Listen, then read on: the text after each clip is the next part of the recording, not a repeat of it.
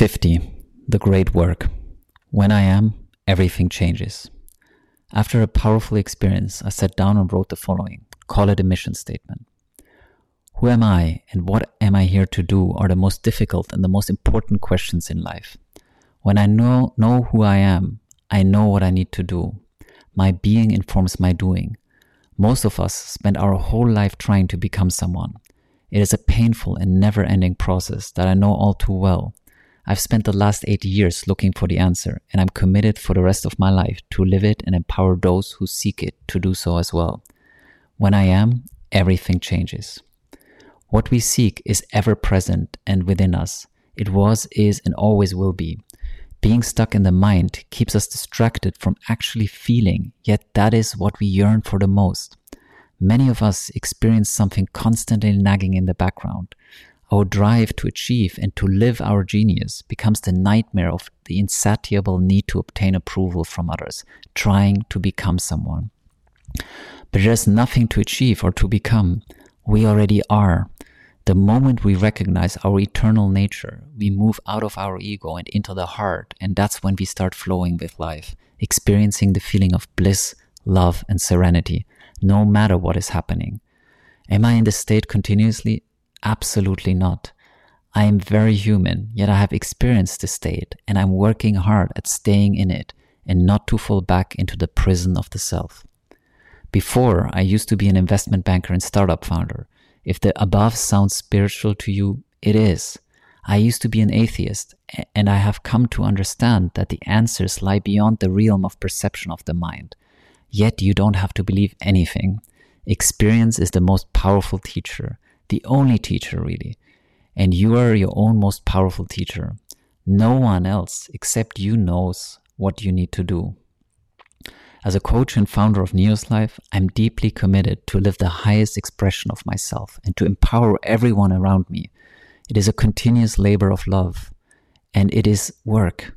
It is the very work we all came here to do. The moment you experience your highest state of being, you know that it is. If the above resonates within you, I invite you to get in touch. There is no randomness in life. It is simply the mind being incapable of seeing the connection.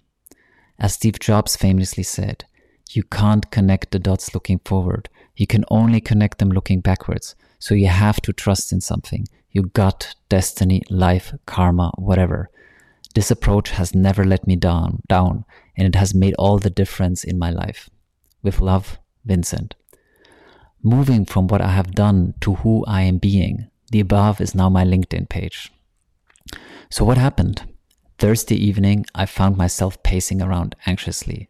No need to bother you with the details. It was a combination of late nights, having taken on a lot of work, pressuring myself to create results fast, money stories, and wondering when it will all finally come to fruition. In short, I was trying to become. I felt the tension rising over the past days, and that night it was overwhelming and my body was contracting. I messaged my beloved coach whether she's free to hop on a call, and shortly after we were speaking. She challenged me, and I realized I was not present. I was not in acceptance. I was fighting internally, and I was being my own enemy. I was reminded that this is called the great work for a reason.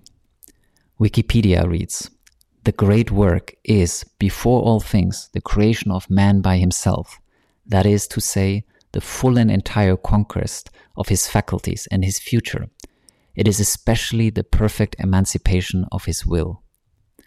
You can call it the process of awakening, the spiritual path, the journey of quote-unquote becoming, remembering who we are. It is what we are here for, what the purpose of this whole existence called life is. It doesn't mean we have to do the great work, but if I wonder how I can stop this nagging I referred to above, this feeling of I'm never quite there, this is the answer. And it's not a simple answer.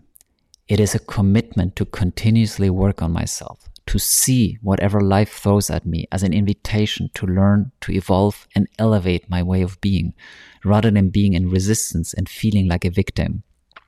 It's the great work because it is hard and because it is never ending, and yet it's the way of fully embracing the journey of life, moving from resistance to taking full responsibility for everything that I'm feeling and creating in my life. It's the path to an empowered way of being. And today, I was running up against one of my limiting beliefs. I can't trust. No one has my back. This is not an intellectual belief. It is a deeply anchored in my body. It is a product of my childhood, my ancestors, generational trauma, etc. Yes, this stuff is real and it goes deep. And if I don't face it, it drives my whole life. It is the story I'm unconsciously telling myself, and that story then creates my life experience. And the only way to move beyond it is to face it head on, to take a deep breath, sit with it, and move through it. What life am I and have I been building by not trusting? Many of my life experiences have reinforced that I can't trust, but if I dig deeper, I can see that the underlying lack of trust created the very situations that then resulted in people in my life not being trustworthy. That's the crazy part. Me not trusting, whether consciously or unconsciously, creates a way of being. You could even say a way of vibing that is subtly perceived by others, and I thereby attract the wrong people and situations in my life. Those then make me believe I can't trust, but in reality, it is me that never trusted which created these very situations. It is not that the world is untrustworthy. The world is untrustworthy because I don't trust it. It is a confusion of cause and effect. I am the cause, and the world, people, and situations just mirror back to me how I perceive it. Life brings me the exact situations to learn the lessons I need to move forward, to move out of my limiting beliefs, to realize the powerful creator I am. We all are. Thought and beliefs create 24/7. We are all master manifestors. If I believe the world is a dangerous, unloving, untrustworthy place, then this is exactly how it looks like to me, and I will attract the very circumstances that confirm that view. We can only see in others that what exists within us. Everything in life acts as a mirror, so I can see what I need to.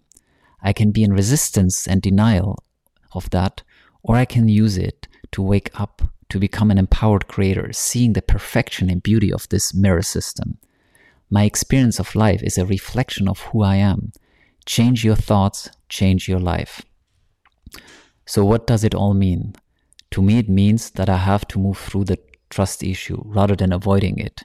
It will keep standing in the way until I let it go.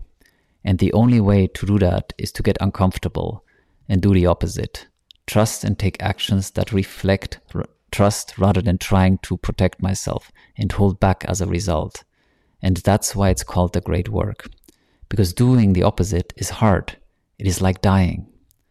My mind finds a million reasons why I should not do that, why it is not safe, even stupid. And I know if I don't do it, I continue living life with the handbrake put on. That is the reason for feeling a nagging in the background, why we are never quite present, why we worry rather than living. And that's what this feeling is there for, to show me that I need to change if I want to experience the flow and beauty of life. Life is choice. Everything is a choice. And once we see it for what it is, all choices collapse and only the right path remains. It becomes a choiceless choice because all other choices keep me stuck in a limited way of being. In that moment, I know who I need to be and what I need to do. And then I have to take a deep breath, collect all my forces and jump into this seemingly unknown, trusting that it all will work out.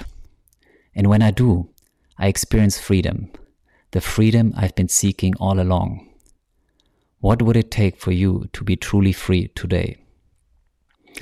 You might also enjoy this read, which highlights the struggle and power of surrendering.